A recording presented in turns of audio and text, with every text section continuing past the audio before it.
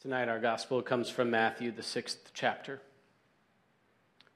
Jesus said to his disciples, "Beware of practicing your piety before others in order to be seen by them, for then you have no reward from your Father in heaven.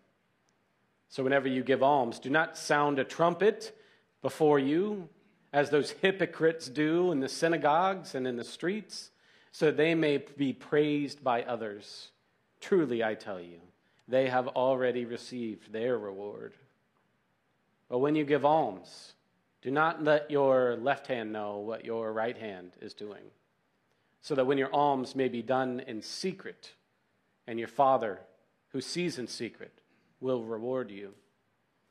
And whenever you pray, do not be like the hypocrites, for they love to stand and pray in synagogues and on street corners, so that they may be seen by others. Truly, I tell you, they have received their reward. But whenever you pray, go into your room and shut the door, and pray to your Father who is in secret, and your Father who is in secret will reward you. And whenever you fast, do not look dismal like the hypocrites, for they disfigure their faces so as to show others that they are fasting. Truly, I tell you, they have received their reward. But when you fast, put oil on your head and wash your face, so that your fasting may not be seen by others, but by your Father who is in secret, and your Father who sees in secret will reward you. Do not store up for yourselves treasures on earth where moth and rust consume, and where thieves break in and steal. But store up for yourselves treasures in heaven, where neither moth nor rust consume, and where thieves do not break in and steal. For where your treasure is, there your heart will be also." This is the gospel of the Lord. Thanks be to God. You may be seated. I have a Lenten discipline of preaching from a manuscript. It's not something that I do a lot. If it's something you've seen me, if you've watched me preach before. But I like preaching from a manuscript in Lent because it allows you to pick the words that you want. And you say it the same way every time, which is also good. I always feel like preaching from a manuscript is a little bit like giving a poem, and I think that that's applicable to this poem that I'm calling Dust. I hate dust. I wouldn't call myself a neat freak exactly, but I definitely feel like a cluttered desk equals a cluttered mind. I like things to be clean, and not just a little bit clean, but like all the way clean. And I liked everything to be in order, and not just a little bit order, but in perfect right angles. I can't really settle in to do my work until the desk is clean. At home, it's the same thing. I really like it when things are clean and tidy because it's the only way that I can relax, because I can't relax if it's not clean, because I got to get up and, well, clean. Only when the tasks are done and the house is clean, and that includes getting rid of the dust. The problem is, my life is never clean. My desk is never clean, except for about 1 day out of the year, and it lasts for about 3 days if it's a long weekend. I really like it when my house is clean, but the problem is my house is never clean. My house is clean up to my standards maybe 4 times out of the year, and it lasts about 37 minutes. As much as I wish that it weren't, life is dusty. Our dog doesn't care at all about my cleaning goals. Why we got a white dog in the first place, I may never know. Although I'm not sure you could tell that's the base color under the mud. My kids don't care. They're snackers with wrappers all over the house. Hot chocolate mugs enough to keep them up all night. popcorn bags, candy wrappers, they're everywhere. I stepped on roller skates and a nail this week. Sticks whittled down to look like wands from Harry Potter. Basketballs and shoes. Oh, the shoes. Each of my children must have 80 pairs of shoes, and they are all downstairs. It's crazy to Ashley and me that the kids don't mind the mess. I actually don't even believe that they see it. We stack things up on the stairs, thinking that they might take them to their rooms, and at the end of the evening, they hopscotch their way over the piles as if we have intentionally created a fun obstacle course. It's not all on them. As parents, we often don't want to see the mess, and we definitely don't want you to see the mess. We make them dress up nicely for church. We smile on a Zoom call, even though it feels like everything else is falling apart on the other side behind the camera, let alone the blurred out background. If someone is going to ride in my car, I make a trip out to the parking lot 5 minutes before we leave so that I can take all the mess and put it in the trunk. I'll get to that later, I say, but I won't. Our kitchen has 3 junk drawers, maybe 4. There's an odd bump on the side of my leg that my doctor asked me how long it had been there, and I said a couple of months, and then when I told Ashley when I got home, she says it's been there for years. The pandemic did not help. The pandemic gave me a lot of time to be alone with my thoughts, and a lot of thoughts showed up that I didn't like. Even my mind is dusty, very dusty. I've been saying for years that I'd go to therapy and that I would deal with issues of being middle-aged, of my dissatisfaction with life, my sense of loss in relationships that are no longer what they once were, my sense of relationships that actually never were what I've been telling myself. Dust. It accumulates on everything. On the edges of our lives, the top of the bed frame. You try to get into bed after a long day and you look up and there's a layer of dust mocking you.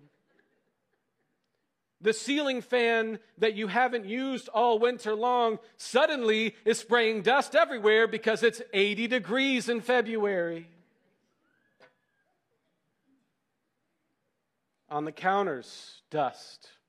When the sun beams in through the window and I think, my God, how gorgeous is this day? The light shows the particles of dust.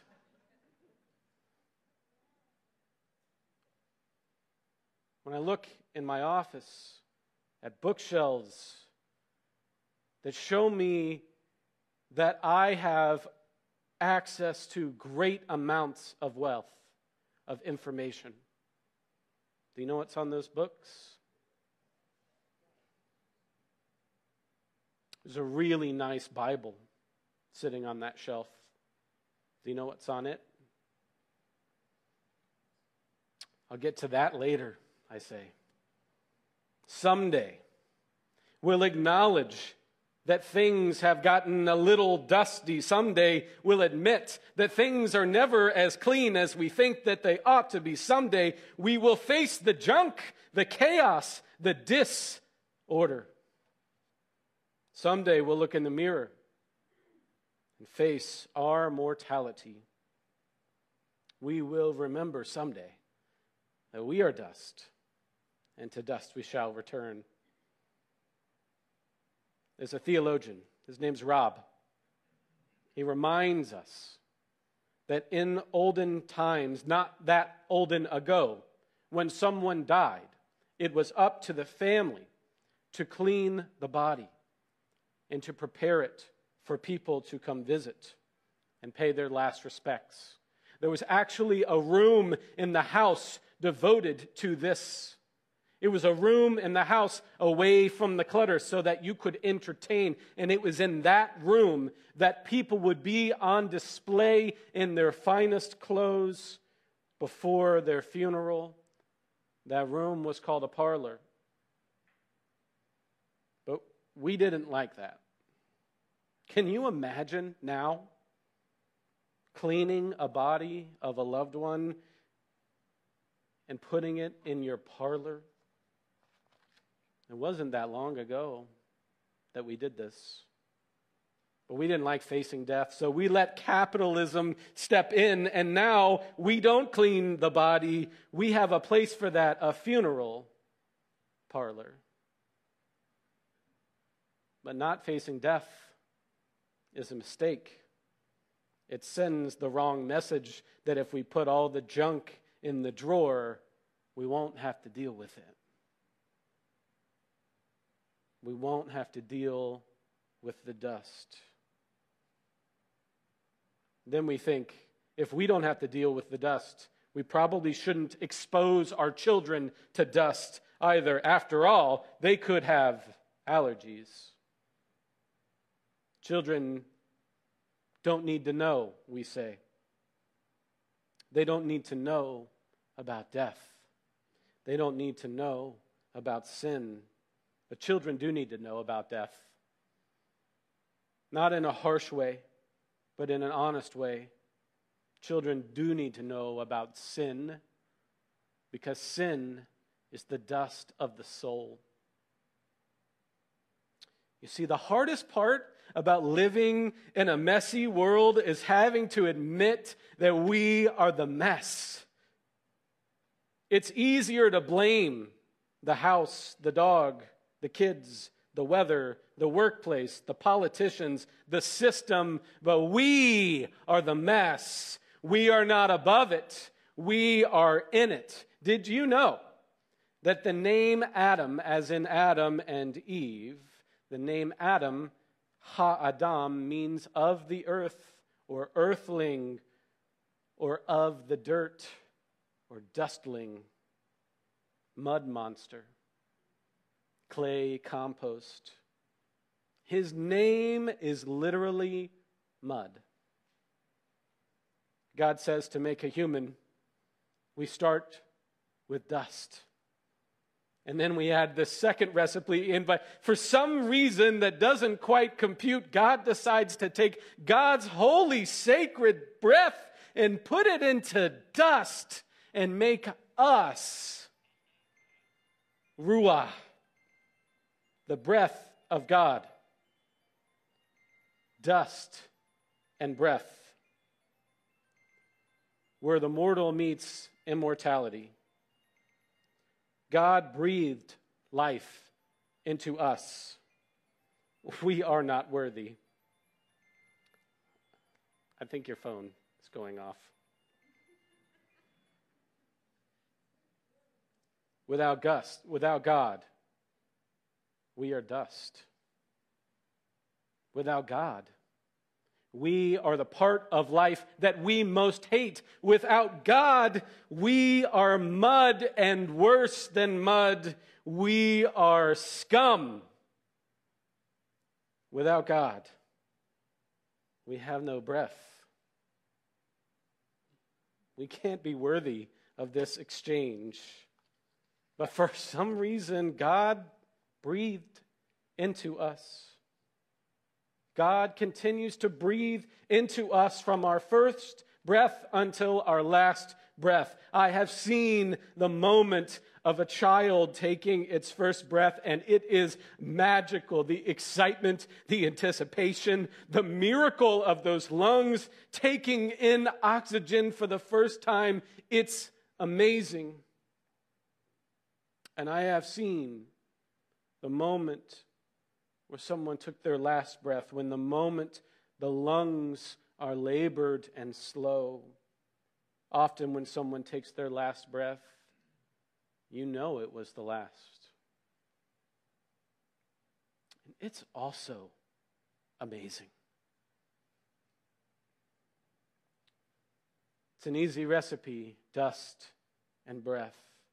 Mortal beings who develop a habit for smelling the immortal. We are dust. We are mess, animated by a God who loves us, and we cannot escape that odd reality, the juxtaposition of being worthless and worthy. We can't earn it, but we can breathe. We cannot earn it, but we can breathe. We cannot comprehend it, but we can breathe. Until one day, we give God back God's divine breath. And on that day, we face our humble beginnings of what we started out as dust.